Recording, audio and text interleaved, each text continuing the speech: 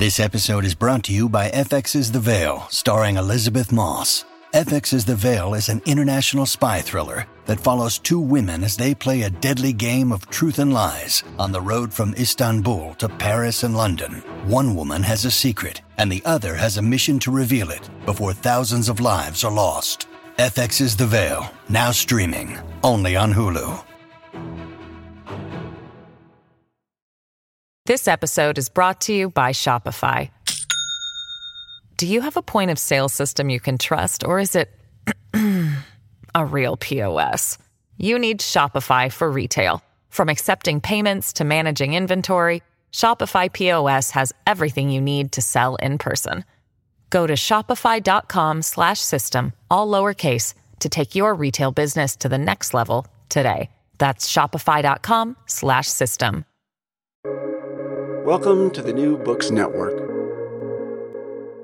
Hey everyone, and welcome back to New Books in African American Studies, a podcast channel on the New Books Network.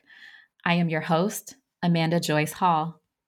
On this show, I had the honor and privilege of speaking with one of the great founders of Black Studies, Dr. Abdul Alkalimat, whose many writings have assessed and reassessed the growth of the field over the last 5 to 6 decades. Today, we discuss his new book, The Future of Black Studies, which is currently out with Pluto Press. Dr. Alkalimat earned his PhD from the University of Chicago in sociology and has gone on to write more than 20 books and hundreds of articles. Among them is his 1984 book, The Canonical Text, Introduction to African American Studies, a People's College Primer, published through the People's College Press. His recent works include The History of Black Studies, published in 2021, and Dialectics of Liberation, the African Liberation Support Movement, published earlier this year. Dr. Alkalimat has led much of this intellectual work at the University of Illinois in Urbana-Champaign, where he is currently a professor emeritus of African American Studies and Information Services. Many call him a comrade because of his work in activism during the most pivotal Black struggles of the 20th century. Dr. Alkalimat should be recognized for his contributions to the freedom movement, the Black Power and Pan-Africanist movements, as the former chair of the Chicago SNCC chapter, as a founding member of the African Liberation Support Committee, and as the founder of myriad Black cultural and educational organizations. Alongside Dr. Vincent Harding, Alkalimat was one of the founders of the Institute of the Black World, which accelerated anti-colonial politics domestically and internationally through research, publishing, and organizing. Building on this experience, Dr. Alkalimat went on to establish the People's College, the Black Radical Congress, which led to Chicago's Communiversity, the Illinois Council for Black Studies, and the Organization of Black American Culture.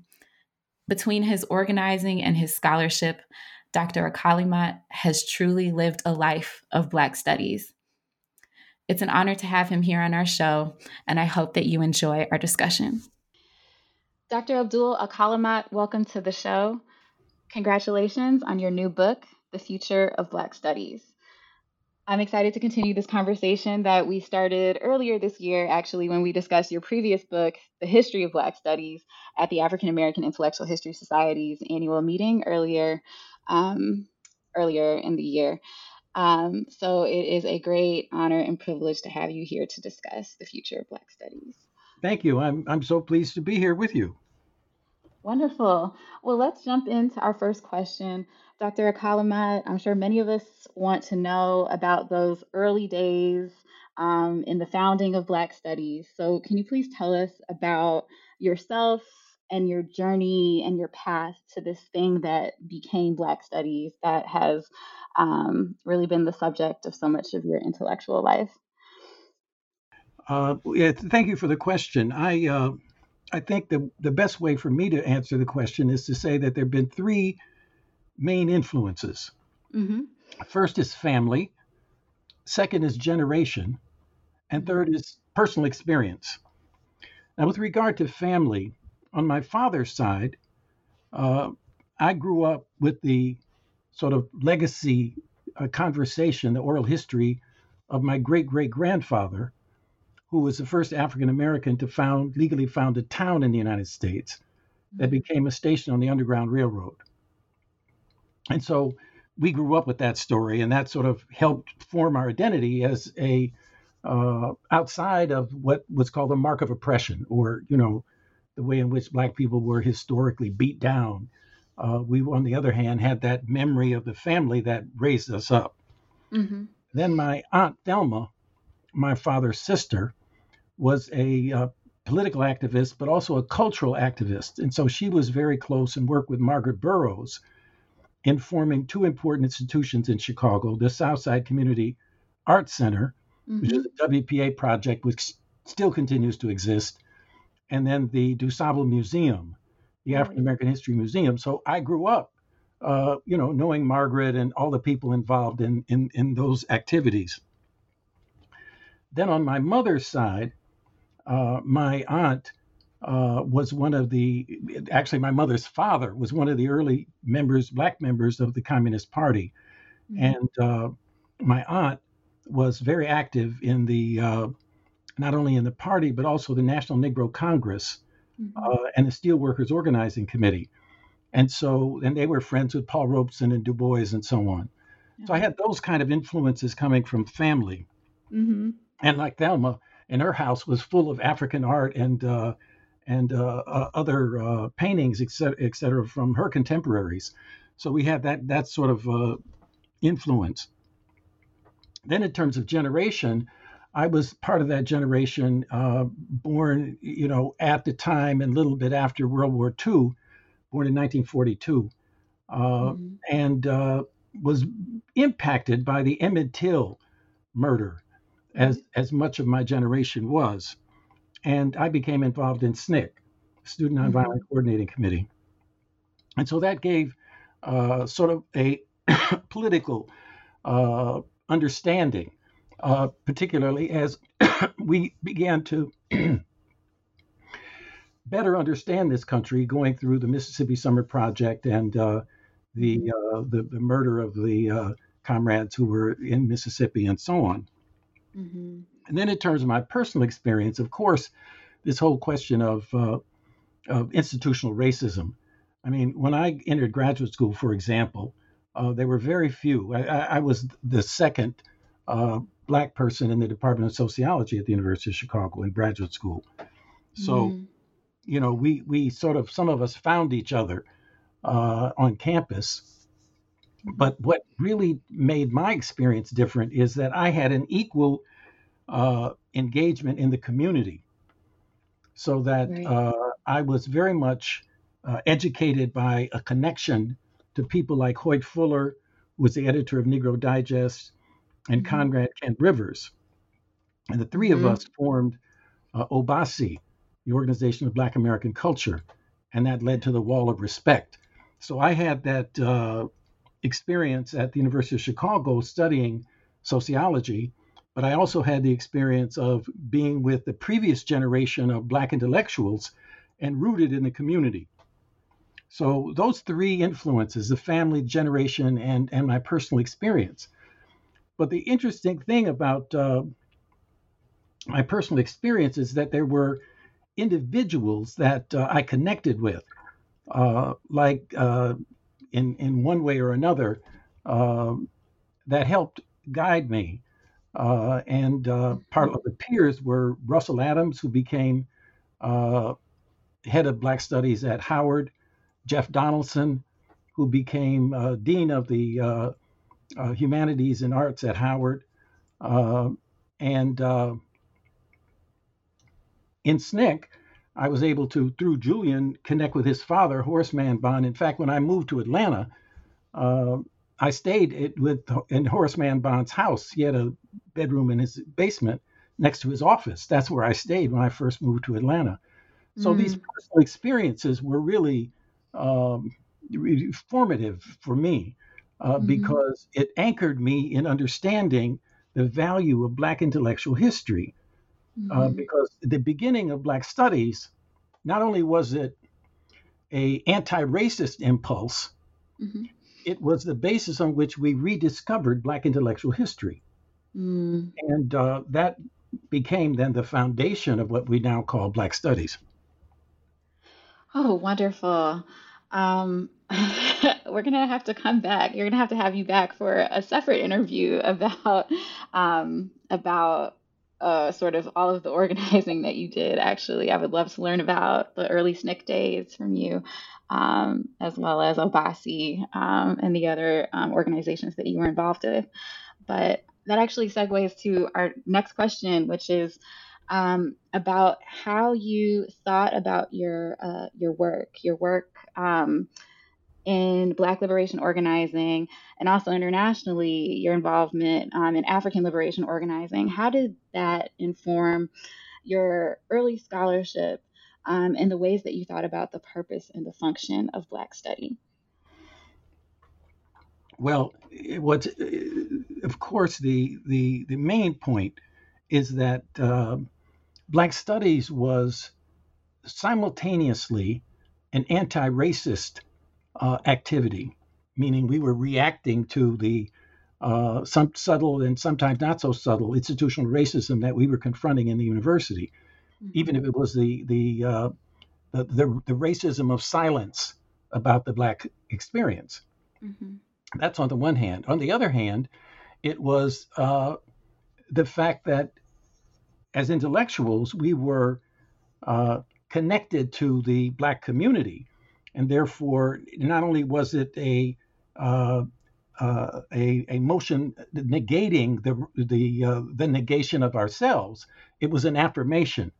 And therefore, what's really important is we struggled over the concept of audience. Mm. Because being on a campus, the audience is the campus. And we added to that the audience of the community. Mm-hmm. And so when we were engaged in the struggle, we were then reading and writing as intellectuals to contribute to the struggle. Now, at the global level, what's interesting is that we were, in effect, learning from the global experience. So the history of the Pan-African movement, for example, was really instructive because particularly the Fifth Pan-African Congress that took place in Manchester, England, because there people gathered, developed aspirations and a plan, and then fanned out and actually implemented the struggle for independence from colonialism. So you had both theory and practice. And so for me, the deepening my understanding of W.B. Du Bois, Kwame Nkrumah, and Malcolm X were really fundamental. And like many others of my generation, it's been a lifelong journey in learning from those three people, along with many others. But I mean, those three were really, really great. The other is that I participated in something called the International Book Fair of Radical Black and Third World Books. It took place in London. Yeah. And it was, for me, it was the equivalent of the Pan-African Congresses, because so many people from the continent of Africa, from the Caribbean, from throughout Europe, and for that matter, Latin America and Asia, came together. And we had both culture and politics. Mm-hmm. And so that's where I interacted mostly with C.L.R. James and with what later I'll mention this, but in my book, I talk about the Trinidad Three, which is C.L.R. James, George Padmore, and Claudia Jones. And now I want to add, make it the Trinidad Four, because I want to add John LaRose, because he was so important in relation to that book fair, which is what he had initiated. He had formed the first Black bookstore in London, New Beacon Books. Right. And so for many years, every year I would go to London and participate in those meetings. And so there would be people from Ghana, from South Africa that I would meet. And that would, of course, inform an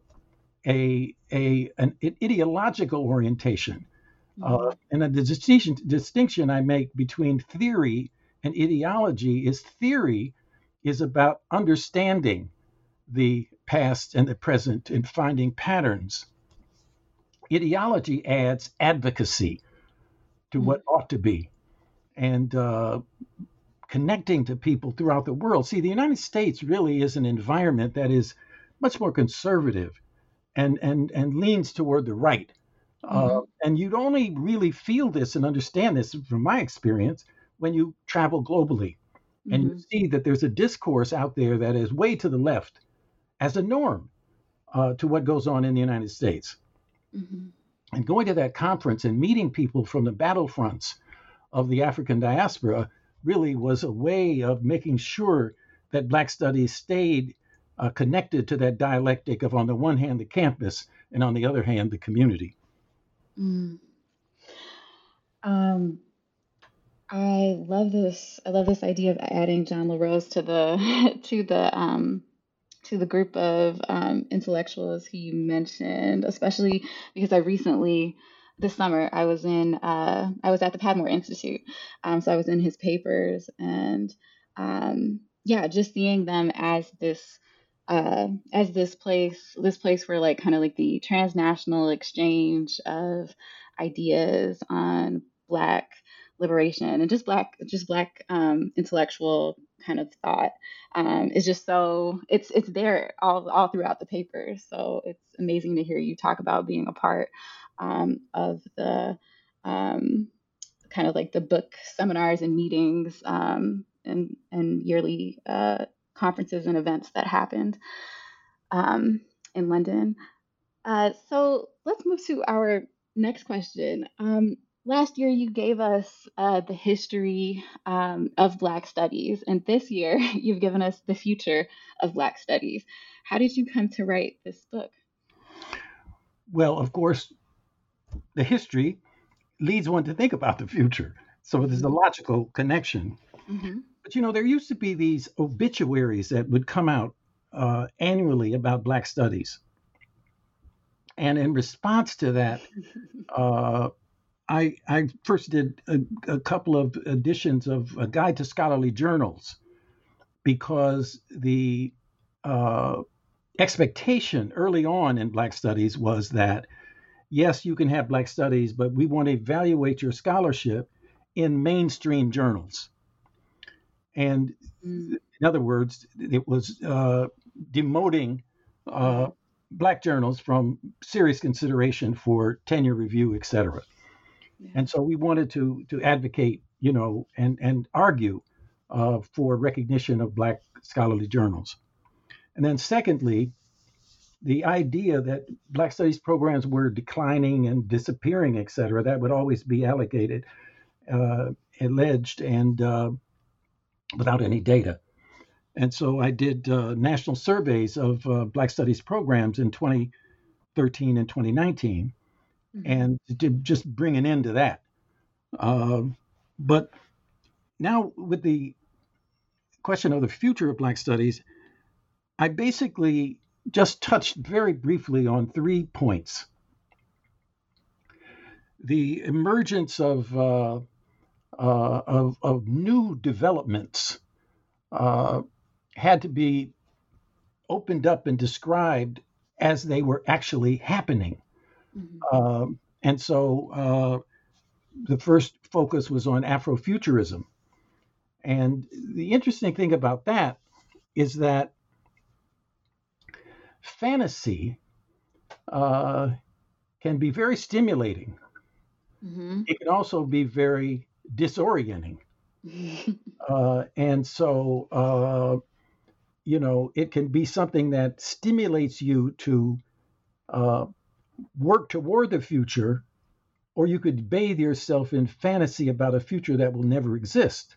Right. And so I wanted to look at both this whole question of how we think about the past as the future, how we imagine, and so, Octavia Butler and Sun Ra and a number of other people. But I wanted to really get to the point where the future that Black people have always oriented themselves toward is a future through struggle. That's the main, so Black Studies has to be connected to fighting for a better future. And But the other thing that's really interesting is that we have to avoid kind of an African American exceptionalism, Yeah. and put ourselves in the context of an awakening of Black people all over the world with regard to understanding the Black experience, starting, of course, with their own experience, Mm-hmm. and then looking at that in relationship, comparatively speaking, to the rest of the world. And I think that, this is a very important point, that every country that I looked at, I think, 11 countries, but I mean, and all the rest of the countries where Black people are, is really a struggle to come into some self-understanding Mm-hmm. of their own national experience. And of course, then that becomes regional and global and so on, within various colonial systems and whatever. Uh, Mm-hmm. and I want to talk more about that. But then the third thing, of course, is the technological revolution that's taken place. But there's so many things that I left out. For example, there are actual political struggles that need to be discussed with regard to the future of Black studies, Mm-hmm. which have everything to do with the struggle that's taking place in the reorganization of the university in general. Yes. Uh, for example, this whole question of the disciplines, or this concept of interdisciplinarity or multidisciplines.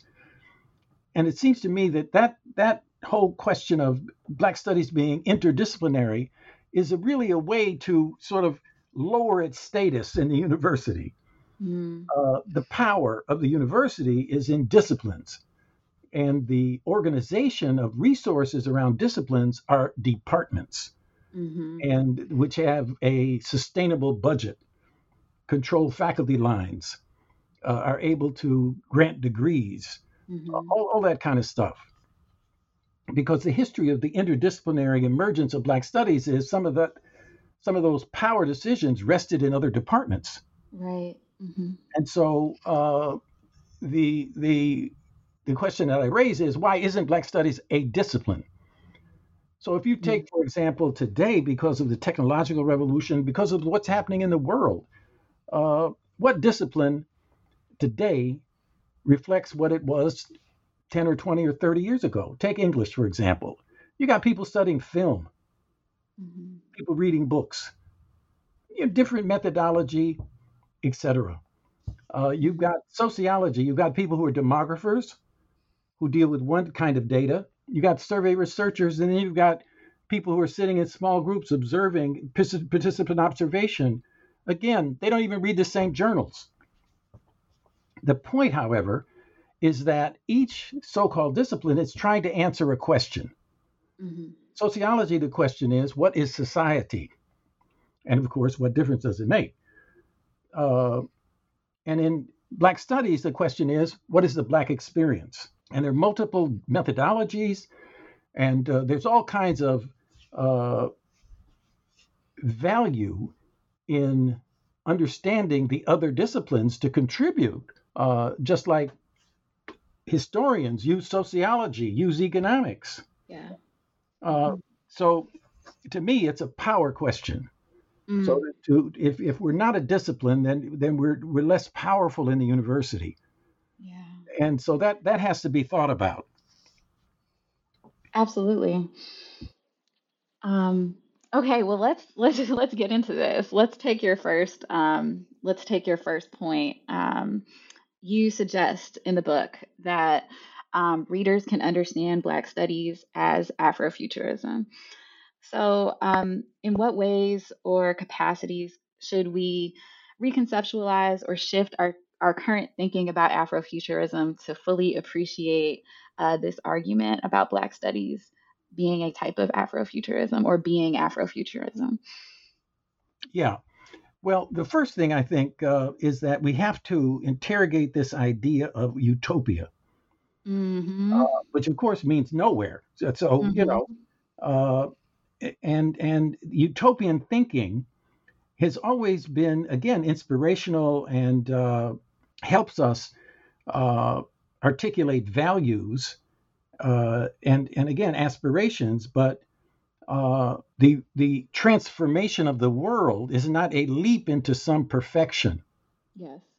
But it's a struggle through renegotiating and reshaping the world. And I mean, in terms of the socialist experience, it was 5-year plans, and with a lot of forward motion and backward motion. So the first point I wanted to make was this whole question of utopia. The other is that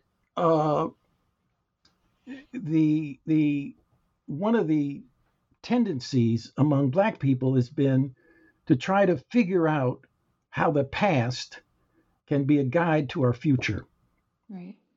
And a lot of times that has taken our thinking and our appreciation of traditional Africa, and again, there's actual history about this in the Black experience historically. And, so some people actually were able to get back there, when they actually remembered, that generation that actually remembered where they came from. And of course, we have reimagined it after that, so that there are all kinds of places that are named after Africa. Nairobi was the name of East Palo Alto in California, or the Republic of New Africa in the southern states, in Mississippi in particular. But the Pan-African movement helped us to understand that we can't get back to the past, but together we can fight for a transformation of the African experience in the world. And that is, it seems to me, again, this question of struggle is the key thing. And even when you look at Octavia Butler, for example, now I'm not a very religious person, so, but I really dig Earthseed, her philosophy. And so I always substitute the word history when she uses God. So she says God is change. And I read that as history is change. And so if you go through Earthseed and every time you see the word God, you put history, then suddenly Octavia Butler becomes a dialectical and historical materialist. Now, I know that's, but, the beauty's in the eye of the beholder. I'm the reader. I can interpret it how I want to. Indeed. But the point is that story is a story of struggle. Those two books, The Parable of the Sower and The Parable of the Talents. Now, Sun Ra was trying to help people see something different than what the Negro is supposed to be thinking about. But his orientation towards space, and again, that's a lot of people have done that. I want people to be oriented to the now and to the world. So the Afrofuturism that I think it's important to think about is how can Black people, in thinking about the future, in positing a vision of the future that we want, how we can actually fight for it. That brings me to the fact that we have to criticize the Afrofuturistic projects that are taking us in the wrong direction. And I would use as an example of that the Black Panther movie. Here you have a make-believe African country, technologically more advanced than anywhere else, that's based on two problems that reveal its class nature with regard to Black people today. First, the only Black Panther is a royal, not the masses of people. Right. And secondly, in alliance with the CIA. So, what is that telling Black people?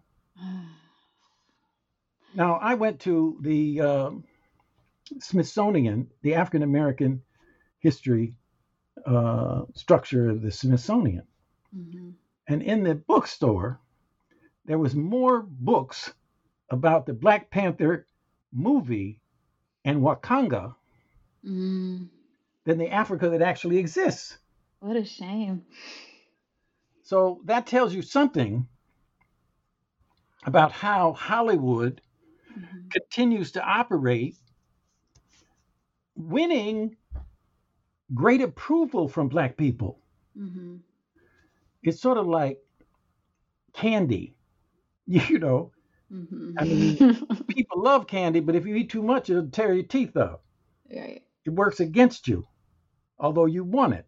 Look, I have a sweet tooth, so I know what I'm talking about. You know. But so that movie, Wakanga, brought an Afrofuturistic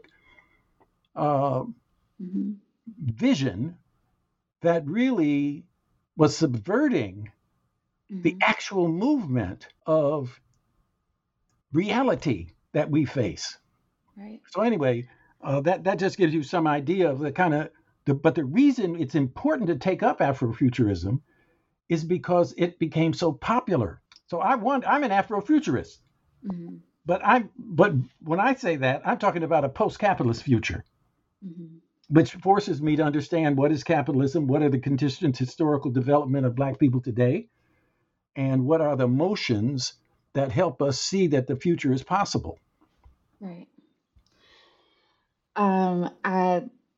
I loved your read of Black Panther in the book, and I think I mean, now that the other movie has come out as well, so I think that's Wakanda Forever. I think that's what it's called. Or I don't know the actual title of it, but yeah, it's continuing the same U.S. imperialism, like aligning Black people with U.S. imperialism, and there's no attention to kind of like class dynamics.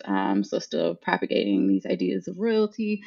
In the current one, I think that there was like a with the alliances with the indigenous folks in the new one. There was a moment where there was like a radical possibility where like it seemed like the Wakanda folks and the indigenous folks were gonna like unite and like burn the world or burn the colonial world. But then they chose to go with this like liberal kind of like internationalist route. And so yeah, so you see that I mean, and even with like that was a small moment of the film, and it was still kind of like problematic the way that it was posed, but you see them continuing kind of like some of the early themes that they laid down in the first film. So yes, that is it's a trap. It's an Afrofuturist trap. Yeah. So let's talk a little bit more about this in terms of your second point, which was about history. So tell us about the Sankofa principle as it pertains to Black studies and Afrofuturism as you lay it out in the book. Yes, well, the concept of Sankofa is literally means go back and fetch it, and therefore it refers to the importance of history. And with regard to history, of course, we have to constantly negate the idea that history is just one damn thing after another, and begin to think of it conceptually. And I think this is really important with regard to the African American experience, because we have periods, relatively speaking, structurally, of continuity and change. And that it seems to me is really critical. So the Sankofa experience is looking at that historical periodization and what we can learn from those periods of continuity and then those periods of change. The other is, of course, this whole idea of anti-racist knowledge. The most fundamental aspect of racism, it seems to me, in relationship to talking about knowledge, is the attack on the capacity of Black people to be reasonable or to use reason and to reflect on the experience that they're having. So there's, kind of a racist stereotype of step and fetch it, or the Black person who doesn't think, but just reacts in a simplistic, simple kind of way.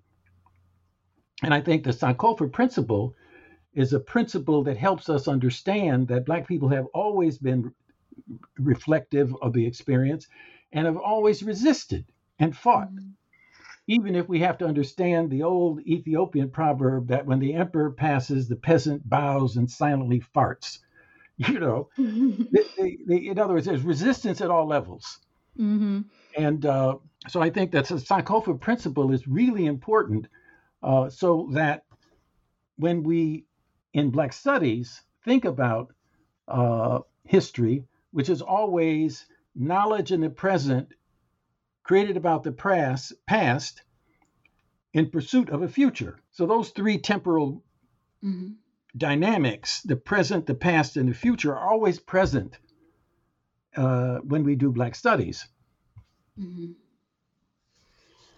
So, you've also showed us, or in the book, you showed us the ways that Black intellectuals over time have developed new tools for thinking futuristically, and you've kind of named them futuristic methods. So, and some of these were speculation, fantasy, and various forms of cultural production. So, I wanted to see if we could discuss this with in relation to kind of surrealism, because um, I just see some, I don't know, maybe it's continuity or something contiguous between um, what you were speaking about when it came to Black intellectuals' tools for thinking futuristically, and also surrealism, which has been pioneered by many Black intellectuals. So how do these two things fit together? Do they fit together at all? What do you think of that? Well, it's interesting. At an earlier stage in our movement, when we were uh, fighting for, uh, you could call it creating the point of the spear. So we Mm-hmm. were absolutely trying to get unity Mm-hmm. around what we believed in terms of theory and practice. Mm-hmm. I would have responded one way to that question you just raised. Today, I respond in a different way. Today, I would respond by saying we have adopted what we call the 80-20 principle. We don't have to agree on everything, Right. but we do agree on most things. And so, of course, somebody said, well, suppose it's 70-30. I said, well, the argument is we agree on most things. Mm-hmm. It's not a number thing. It's really just a generalization. And so anything you might believe on how you interpret the world, the real question is, what do you do on that basis? Mm-hmm. So if you take somebody like Amiri Baraka, Mm-hmm. or you take the people who came out of the movement in France, Mm-hmm. Liberated. the Black consciousness movement in France, uh, Mm-hmm. the real question is, what did they do? Mm-hmm. And so yeah, I mean, the surrealist that I knew the most was Ted Jones, and he was a wonderful person, Mm-hmm. had very critical understanding of the world, etc. It's just that he wasn't really engaged in organizing and being engaged in the social projects of struggle Mm-hmm. to transform. It became more of an individual, artistic Mm-hmm. lifestyle that, again, like I said, I really enjoyed him. But the critique is, how does that connect to the struggle? Mm-hmm. And so that would be my general understanding, is that, that would apply to so many different orientations or flavors of, Mm-hmm. of intellectual projects and perspectives. Right. Well, the Afrofuturism part of your book is so rich, and I do want to talk. I want to leave time to talk about the other parts. So let's move forward to kind of the African diaspora and the globalization of Black studies, which is the next pillar of this book. So, In what ways, just kind of like set the stage for us, in what ways has the African diaspora framework shaped research and curriculum development within Black studies? Um, how do these frameworks continue to shape Black studies? And can you speak to some of the tensions that you think our departments or our field is currently having over this focus, the tensions and debates? Yeah, this is a very interesting and important question. First, Black Studies began by using the name Black Studies, and it did that as a political statement against white racism. So it was a revaluation of the word Black. So that's the first thing. But then we have different experiences, so that over time, what has happened is that Afro-American, even in Chicago, the Afro was spelled with two F's by the, one F meaning from, but Afro-American, African-American, and on the East Coast, increasingly, and this also is the dominant one nationally, is Africana. On the other hand, on the West Coast, there is the more attention is given to ethnic studies because of the connection between the African Americans and the Latinos and the Asians.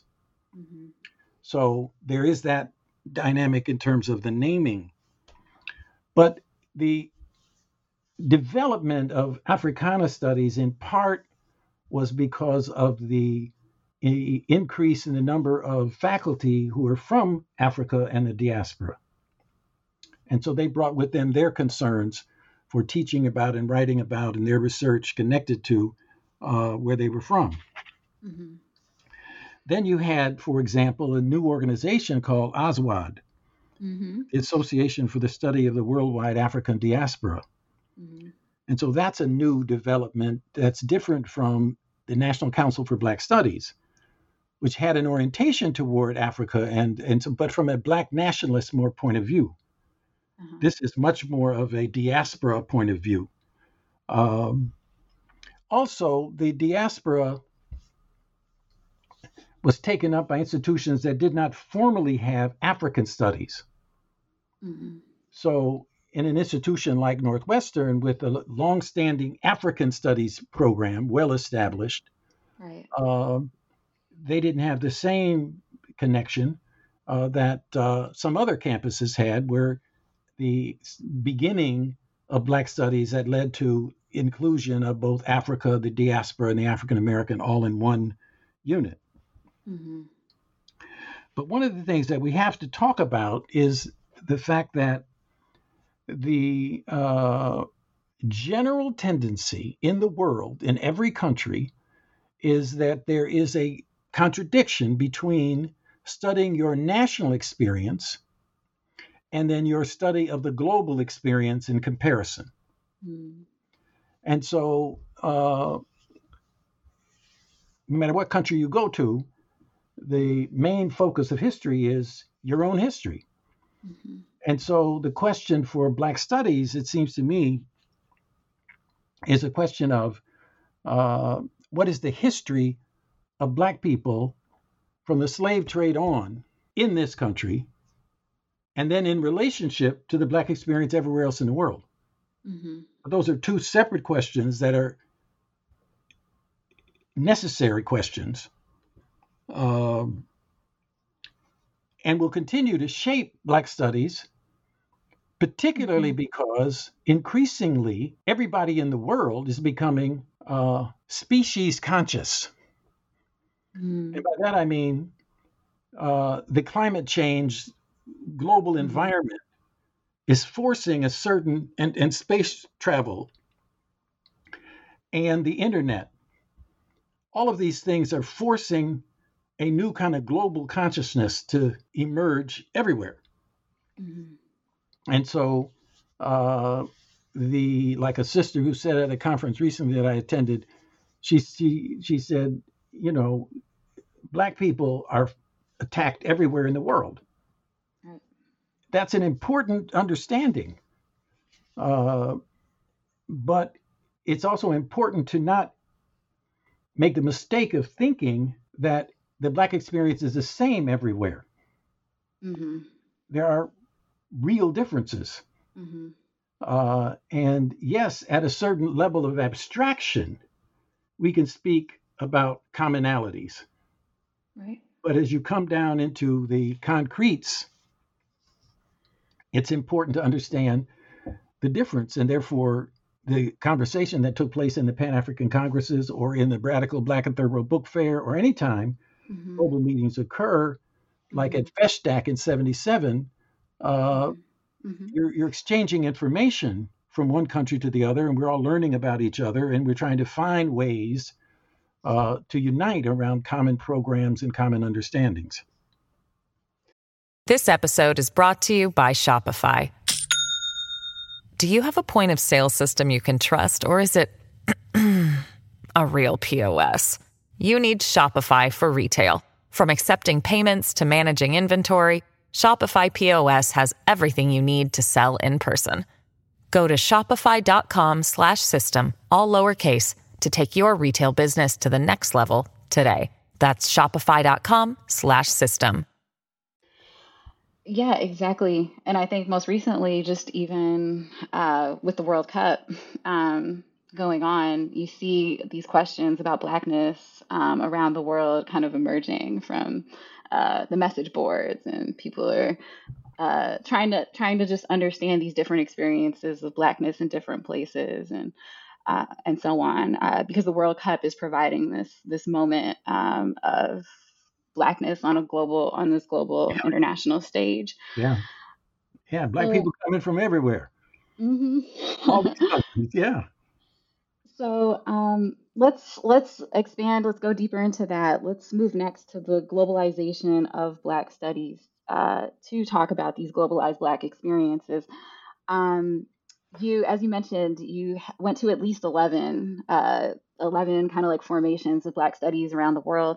So can you speak to a few examples of how Black studies is being developed outside of the United States? Yes. And this is very important for us to understand, because a lot of times we end up thinking that we're very special, and we don't necessarily appreciate the development of what's going on in other countries. Mm-hmm. There are at least three kinds of countries that I looked at. One is a country that has a colonial history of the domination of African people. The second is a socialist country that did not have colonies, but nevertheless had a relationship in developing knowledge for and about African people. And then, of course, there are the colonies, the countries that were colonized and dominated by Europe, and therefore had to fight their way out of a Eurocentric paradigm. Mm-hmm. So in the first case, an example is England. Mm-hmm. And the general approach of these colonial countries is to establish some kind of institution that would do the research necessary to make their colonial administration and their ability to extract out of these colonies their resources that they wanted. And so they created institutions to facilitate the civil servants and the army and so on. So in England, you had all these museums and so on that go far back, but the institution that has today continues is SOAS, the school of that was set up in London in 1958. And then, of course, the Institute of Race Relations that was set up later. This directly connects, of course, to the subsequent development. It's really after Black Power in the United States that really was kind of the bugle that sent the marching tune everywhere, and so people responded. Like in England, for example, the Black Panther Party here, there was a Black Panther Party in England. Mm-hmm. And so Black power became a liberating moment. And so you had first you had the development again out of the left of cultural studies. So Stuart Hall becomes an important figure, and then another kind of person that's important is Hakim Adi, who became a professor at the university teaching about Africa and Pan-Africanism and so on. Whereas today, what you have is, and of course, before all that, you had the Trinidad Three, as I point out, and then John LaRose as well. But now you have formal development of Black studies starting at the University of Birmingham with Kehinde Andrews. So from the colonial structures through cultural, be it in the community with Claudia Jones and the Carnival, et cetera, and then Stuart Hall, cultural studies, and the university. Now you have formal Black studies program at the Birmingham University with Kehinde Andrews. Now there are many other Black professors who have Africa and the diaspora as their focus, but Birmingham is the first formal degree. And of course, Hakim Adi now has an online master's program that he is organizing and running. So anyway, that's some of the comments about England. Now about the Soviet Union was very much during its socialist phase, was very much oriented to how can the revolution and socialism in the Soviet Union help and connect with the rest of the world, the third world in particular. And so the University for the Toilers of the East was set up to educate people from the third world. And that led to what was called the Patrice Lumumba University, which was used to educate people from Africa, since many of these African countries did not have any higher education at all. And then there were people who became specialists in the studying of Africa, particularly a Professor Patekin, and created an institute for the study of Africa. And one of the interesting things about the Soviet Union is that they had publishing programs in multiple languages and were very much part of a sort of global education of criticizing colonialism and criticizing imperialism, and made a great impact so that people like Kwame Nkrumah in Ghana, after the Ghanaian Revolution and anti-colonial independence in 1957, was able to set up an ideological institute that was really based on a lot of the research that had been coming out of the Soviet Union and Eastern Europe. And that's how the Convention People's Party really trained its cadre to become anti-imperialist. And of course, Nkrumah then also goes on to create the Institute of African Studies at the University of Ghana in Legon. And that becomes very important in terms of two things. One, recovering the past and systematizing the data and the information needed to have a study of the past, as well as the organization of culture, so that they would always go to the villages and find dancers and find musicians, et cetera, and bring them to the university. So there was really an attempt to codify and to institutionalize traditional culture, which was really village placed, and they were creating a nationalization of their culture in Ghana. But then Jamaica is another example of a colonial country that emerged out of their colonial domination. So it's very interesting. The British created something called the Institute of Jamaica. Now this is 1879, and then later, some 60 years later, they create the University of the West Indies. Yes. Now these two institutions then become sites of struggle, so that after Manly becomes one of the first free heads of state, he then recruits Neville Dawes out of Ghana, who had been part of training cadre for Nkrumah.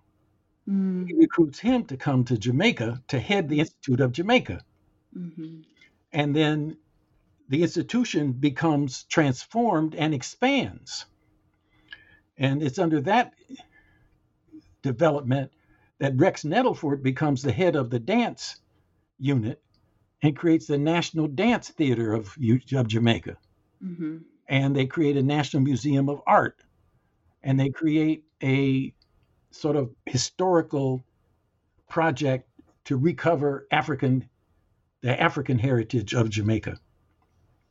And of course, all of this is parallel to the Rastafarian movement. Yeah. So you get a tremendous popular culture and institutional development simultaneously interacting. And of course, the black middle class in Jamaica didn't really have a positive idea toward Rastafari until you get Marley and the development of global recognition of the significance of Jamaica. Indeed. So then suddenly things begin to change. And also language. So those are some of the examples that we have to really learn from. This transformation of colonial institutions, this understanding of how socialism has impacted it, the new development of from local to national recognition. Right. But all of it still confronts the legacy of colonialism and the structures of imperialism. Right. And so that remains for all of us to confront. Indeed, and I think something can be said as well for just the networks that you're tracing. In a sense that you'll have African intellectuals who come to Mona, right? Or you'll have people who are at Patrice Lumumba University come back and go back to the continent. So it's like, kind of, what are some of the network dynamics of the way that ideas about Black studies are being exchanged during this earlier period? So let's. There's so much to talk about with the globalization of Black studies, and I do hope that listeners take a lot of time with this section of the book. But we're going to move next to the third section of the book, which is about the E-Black and Black Studies' future in terms of the E-Black. But before I ask you to define E-Black, I'm going to ask you to explain the historic importance of technological and scientific tools to Black history, into Black consciousness, into Black studies. Yes, and again, a very important question.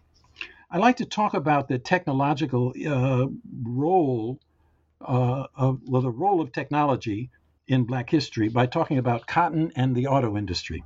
Because what's interesting about both of these is that there was one kind of technological innovation that led to a demand for labor, and then another innovation that led to a decline in the demand for Black labor. So in cotton, the cotton gin, which was a tool to clean the cotton fibers from all of the other twigs and leaves, et cetera, that would be part of what would be amassed once you were picking cotton by hand. And there was a tremendous increase in the ability to develop cotton fiber.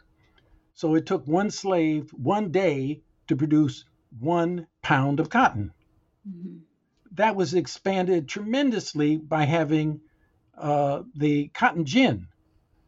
And then when you had a steam put to the cotton gin as an improvement in the machine, it had a tremendous increase every increase in the ability to clean the cotton placed a greater demand for having people in the field picking cotton. Mm-hmm. So it increased the demand for labor in the cotton fields. On the other hand, by the 1940s, you get the development of the mechanical cotton picker that was able to extremely increase the ability to pick the cotton for the cleaning process, for the ginning process, and therefore you basically the mechanical cotton picker kicked black people out of the cotton patch. Mm-hmm. So you have that tremendous sort of bookending of the cotton experience, the gin and mechanical cotton picker. But simultaneous with the development of that machine to pick cotton, you had the expansion of the assembly line auto production, which created a greater demand for labor. Because the way in which automobiles used to be produced is the chassis would be stationary and people would work on that car and build the car. Mm-hmm. And so you never really repeated a task. And it took a longer time to do that. And you had to have the development of exchangeable parts. There was a lot of technological development that had to occur. Well, from the standpoint of the transition to the assembly line, where you could have somebody stationary repeating the same task over and over, suddenly you were able to produce more cars at a faster rate. And that was a greater demand for labor. And then, of course, with the more recent development of what was called automation and now is called robotization with the robots, you get the decline in the labor. So in the auto plants today, the painting that was all done by human beings is all now done by machines. A lot of the assembly was done by humans. It's now done by machines. So, for example, Ford River Rouge in Detroit used to employ 40,000, 50,000 people producing a certain number of cars. Mm-hmm. And now with a quarter of that number are producing more cars. Mm-hmm. So suddenly Detroit, which was one of the great middle class cities of the Black experience, there was a Black industrial class there that actually began to own their own homes, and for that matter, politically had the largest NAACP in the country. Now is a town that has the greatest single occupancy hotel with unemployed workers and areas where there are food deserts, where there used to be vibrant, dynamic Black urban communities. So in terms of the technological experience of Black people, we get this, forward motion, backward motion, forward motion, backward motion. This, of course, impacts our politics and our social organization tremendously. So we now then have these books that came out in the 60s, like Who Needs the Negro? Or The Choice. And by the way, it wasn't our choice, Mm-hmm. In other words, what we're talking about now is if Black people, because of the technological transformation of society, if Black people are not essential for production as they used to be, then what is the future? Well, we can see the incarceration rate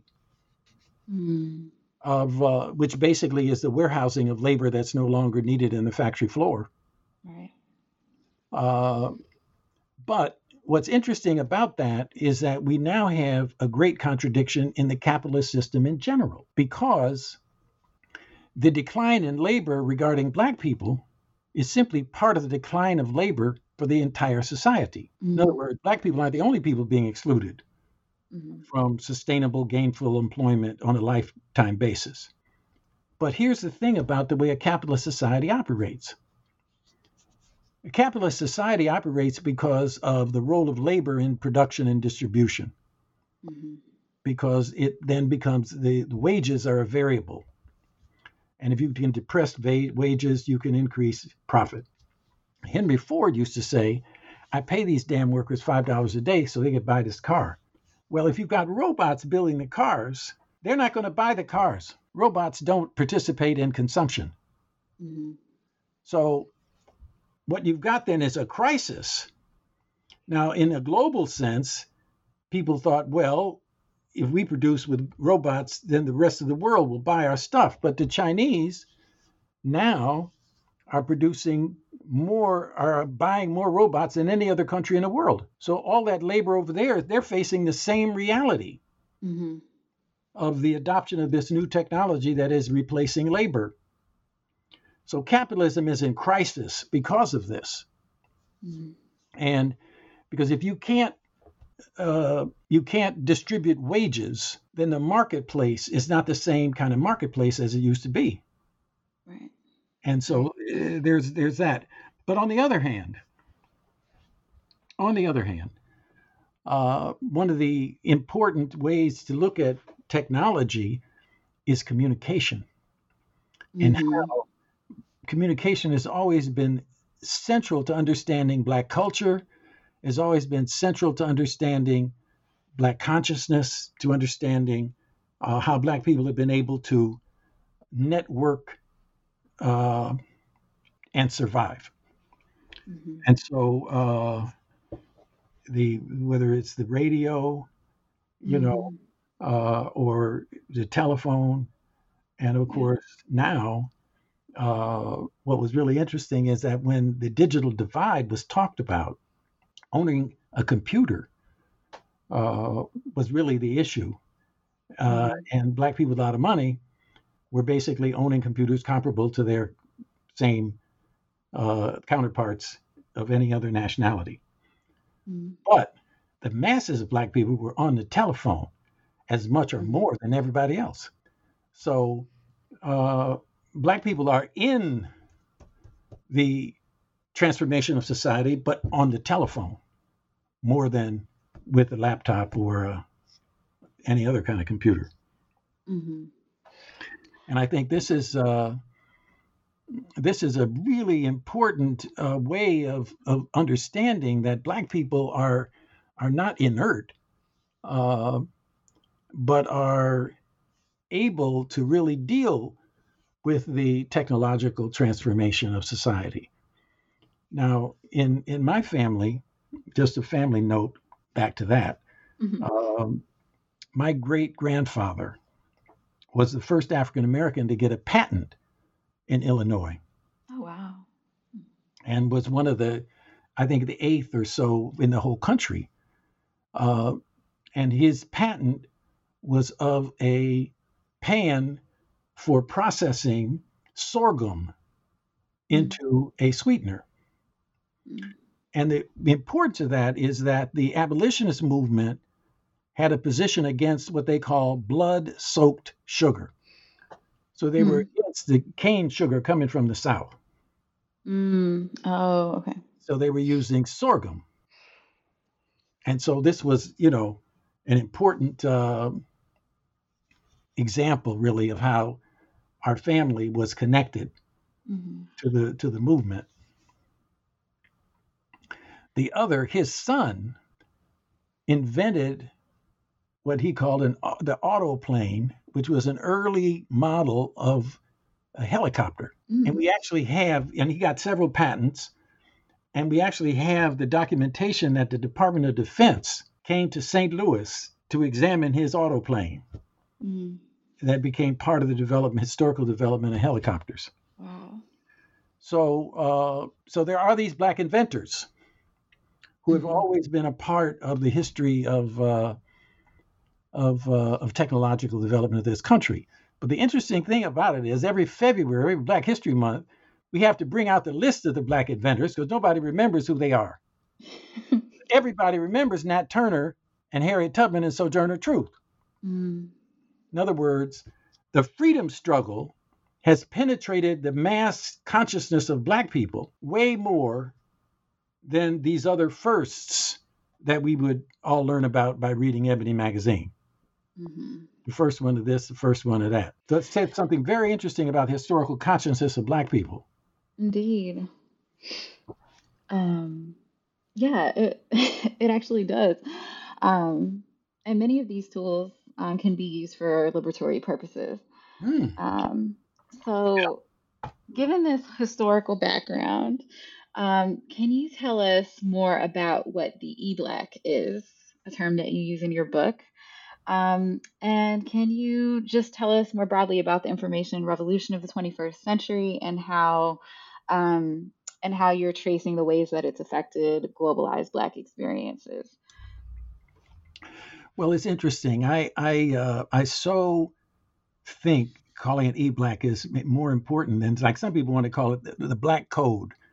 But that word, I can't use that word.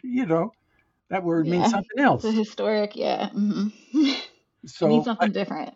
so we all know what e-commerce is. So, the E is one way that linguistically it transforms something into from the actual to the virtual. Mhm. And so that's exactly what e-Black means, from the actual Black experience to the virtual Black experience. Mhm. And what's interesting about this virtuality is that it impacts time and space. Mm. And so we used to have this transformation of Black people called the Bentus. I've been to Africa, I've been to Ghana, you know, and but that took money and time, and so on. But now with the tools, with the internet, with the new normal, we can all be everywhere Mhm. and simultaneously.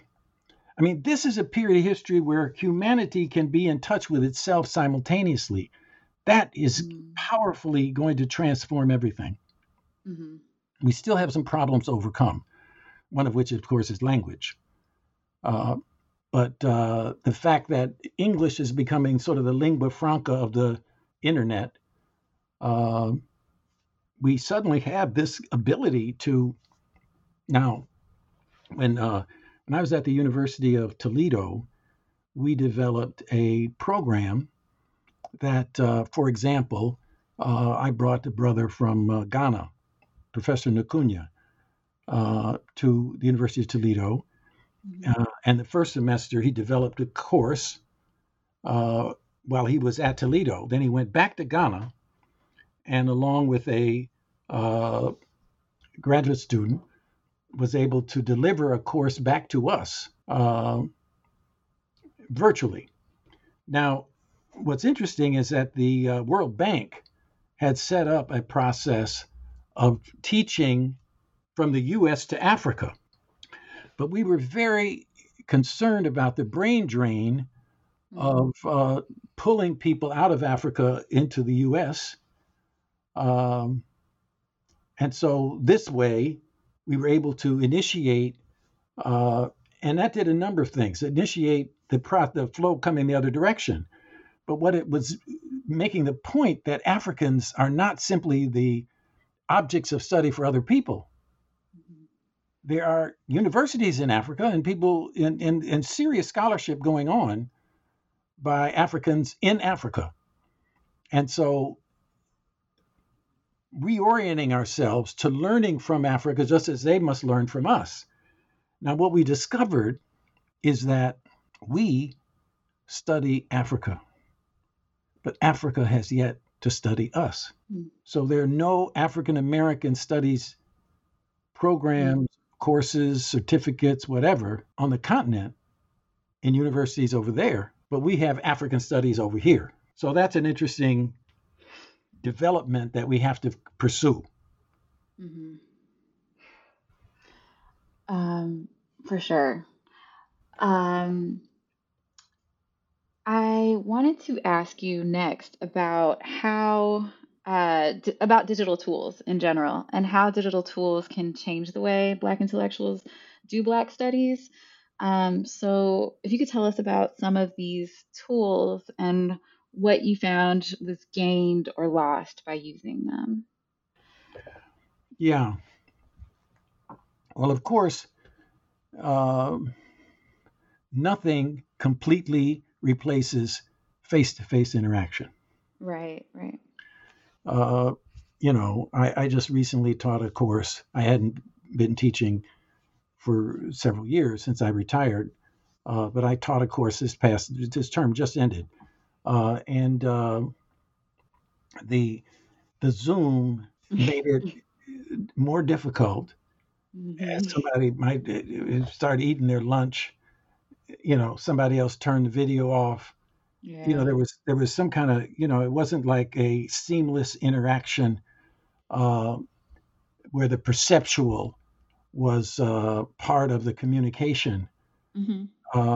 So I was disoriented by some of that. And but anyway, so the face-to-face is still fundamental.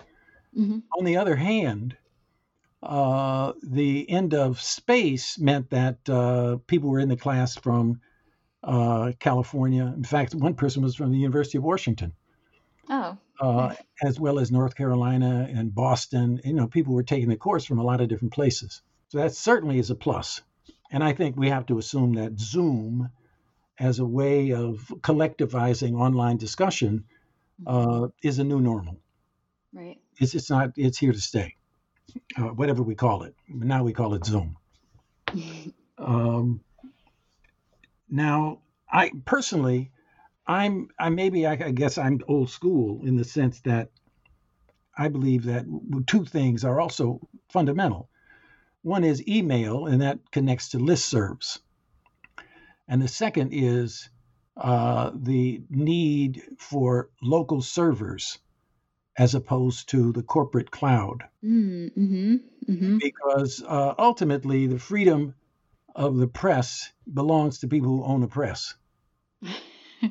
And so if everything is going into the cloud, right, then you've got to deal with the Twitter man and different dynamics that are happening at the corporate level, so that you get this absolute control of information and absolute surveillance of all online communication and development.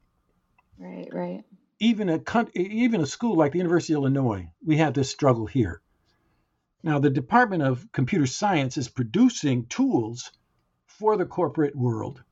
For example, PayPal was a graduate student project here. The many aspects of what we think about come out of computer science departments like the one here and elsewhere. Used to have our own listserv software run off of the computers here. All that has now been outsourced. So Google and Apple and these companies increasingly are running what's going on university campuses. So there's this corporatization, even though the innovation for those corporations are happening here in these universities. Yeah. So we've got an interesting dynamic going on in terms of where is the society headed? Right. I give you an example. We all know what Wikipedia is. Well, there is a comparable software called a local wiki that is the use of that software to essentially focus on a community. So what happened is all these local wikis developed and were being run out of libraries and campuses and so on. And it was local control. And then this foundation decided that, well, maybe we need a cloud. And they just hoovered up all of these local wikis. So they took it away from local ownership and control and corporatized it. And, we even had that happen. And there was a struggle over it. But the idea is, if you don't have, it's a democracy, if you don't have local control and local engagement in knowledge production and distribution and control, then you're really assuming that corporate domination by a few is the only way a society can have positive development and cultural exchanges, etc. So we really are at a moment, and I think, for example, the proliferation of tools is really partly a question of the transition we're in with regard to how capitalism deals with the emergence of new technologies. Right. All of these different pieces of software are not going to be equally successful. It's just like today. It used to be that cars look different. Now they all look the same. It used to be you saw a Mercedes or you saw a Volvo, you could immediately recognize it. Today, you can't tell the difference. It's like, what's going on here? So, we're headed somewhere, but right now we've got all kinds of stuff. So then, when somebody says, "You want to get in touch with me," then they list about six things. You can use this, you can use that, you can use, and it's like, what does that mean? We don't need all of that. So earlier on in the interview, you mentioned Black studies, needing to fight for Black studies as a discipline. Do you see a part of the disciplinarity being something to do with fighting this particular struggle about who controls information? And kind of where it's stored, resisting the corporatization of the corporatization, I guess, of information, localized information being taken pretty much. Yeah, I would first see it as a question of standardization. Okay. And by what I mean by that is what bodies of knowledge are we consolidating and codifying that become standard and foundational for the study of the Black experience? I mean, one really good example are the slave narratives. Another example would be the history of Black writing that Marianne McGraham at the University of Kansas is doing. And where that idea came from is we all used to work together. And what I raised was a criticism of literary criticism that purported to talk about novels, like Barbara Christian's book on novels. Well, each chapter is a novel she chose, all of which had been reviewed in the New York Times. Well, if you take a social science perspective, what we need is a census of Black novels.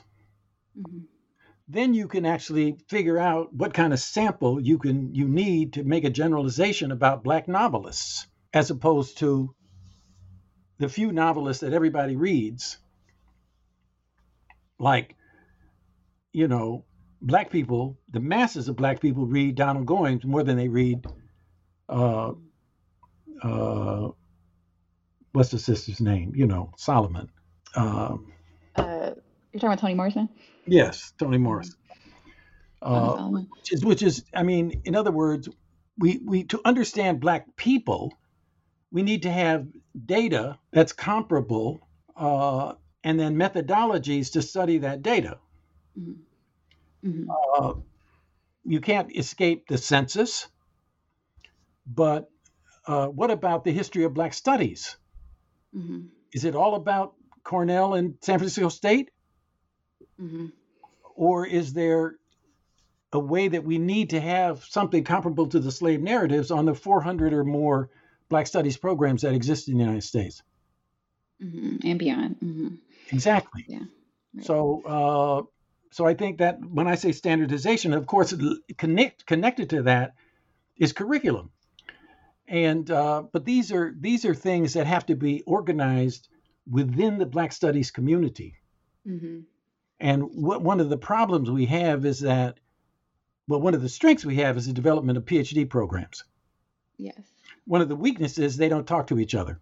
They really don't. So it's almost like, what is your audience? And see, this is what's a crisis here, is that if you're educating people with a PhD in Black studies, where are they going to go work? Well, if there are 400 Black studies programs in the country, you have to develop a taste, an orientation So there's a job market. These 400 programs have to hire people. These Black Studies programs have to get jobs for their graduates. It only makes sense that that connection gets made. Right. Or by virtue of the status of other institutions, these other disciplines will continue to have their graduates hired in Black Studies. I mean, if you graduate from the English department of so-and-so university, and because you've studied Black literature, you're more likely to get a job than somebody who studies Black literature but gets a PhD in Black studies. Right. So these are practical issues that, I mean, it seems to me that that's where the discipline comes in, because discipline has to do with behavior. It has to do with organization, order, even rules. So that in sociology, for example, the job market occurs at the American Sociological Association, where people interview possible candidates. That's what happens in a lot of these meetings. Right. That's not happening at NCBS. That's not happening at the Association to Study Afro-American Life and History. No. Right, and those meetings could be a place where we agree on curricular priorities within the field. Yes. Right. And not let the companies who are producing textbooks drive the thing. Yes, indeed. Oh, okay. So I have a better sense of what you mean by advocating for Black studies as a discipline. So there was one more question I wanted to ask about Black studies, and that was a question of social media. Social media is so prominent, kind of in many of our lives, but also kind of like in the Black intellectual public spaces online. So how do you think about Black studies and social media? Well, of course, again, the social media is a proliferation of communication devices, and networks have to choose which ones they use to establish a network. So that's the big thing, is networking and the distribution of knowledge. But again, you have to ask the question, what is the form of the knowledge that's getting distributed? And what is the sort of evaluative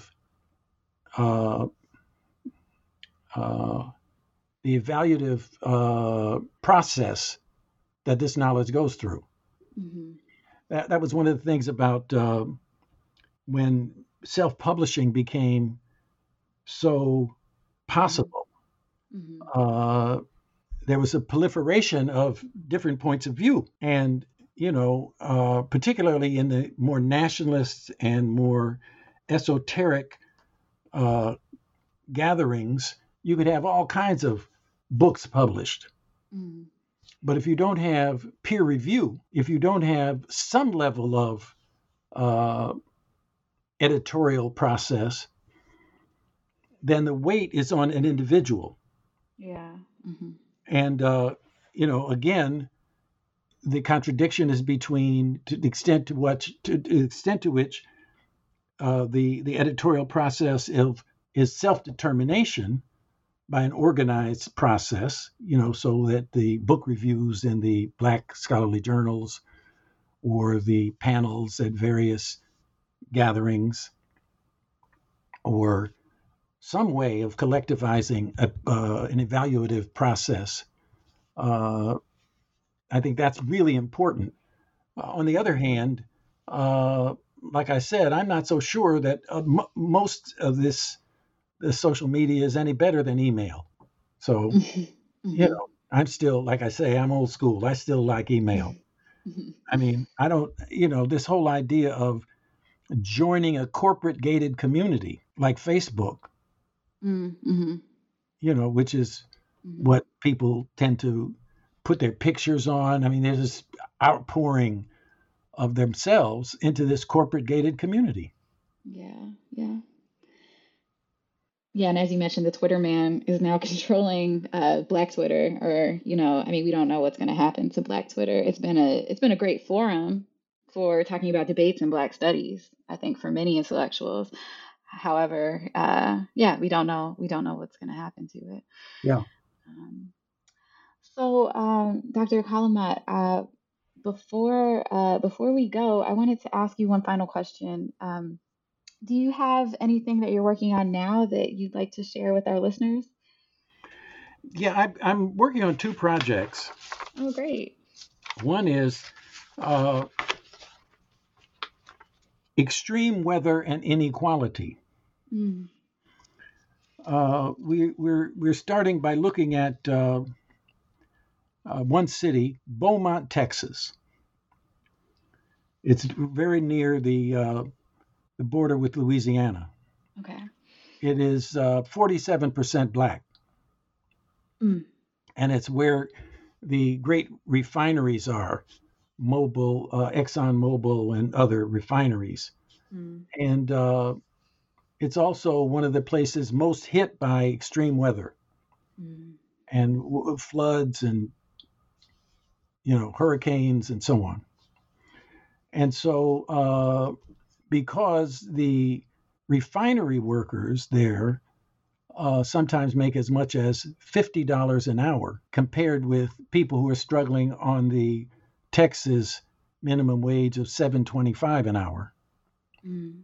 You get a real polarity within the working class. Mm-hmm. And so we're asking the question, how can, in this black town,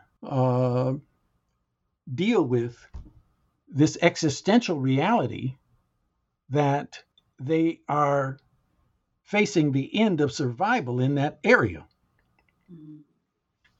So we recently had a symposium, and we're reproducing the proceedings, and we're going to have a high school test, a contest, getting juniors and seniors to write essays for cash rewards on this question to mobilize broad public development of ideas about all this. So that's one project.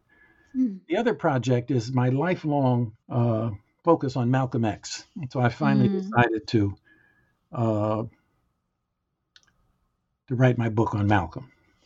Oh, great. And I've been working with, we had a Malcolm X work group, and Bill Sales was in it, and his dissertation was on Malcolm, and that became a book. James Cone was in it, and his book on Malcolm and Martin came out. Mm-hmm.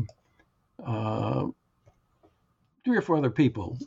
Preston Wilcox was in it, and he had created the Malcolm X Lovers Network. He was an archivist of Harlem, and on the Malcolm X, and I did the Malcolm X website. Yes. But so anyway, that is it's a I've worked on Malcolm a long time, and so I'm finally getting around to that, and so I'm that's what I'm working on right now. Mm-hmm. Those 2 projects sound fantastic, and I do hope that you would be open to coming back on the show once those books are out. We would love to have you back here to discuss both topics. Thank you. But yeah, I have really relished this opportunity to learn from you, Dr. Kalamat, and I think our listeners will too. So I want to thank you for being on the show with us today to discuss your new book, The Future of Black Studies. Thank you.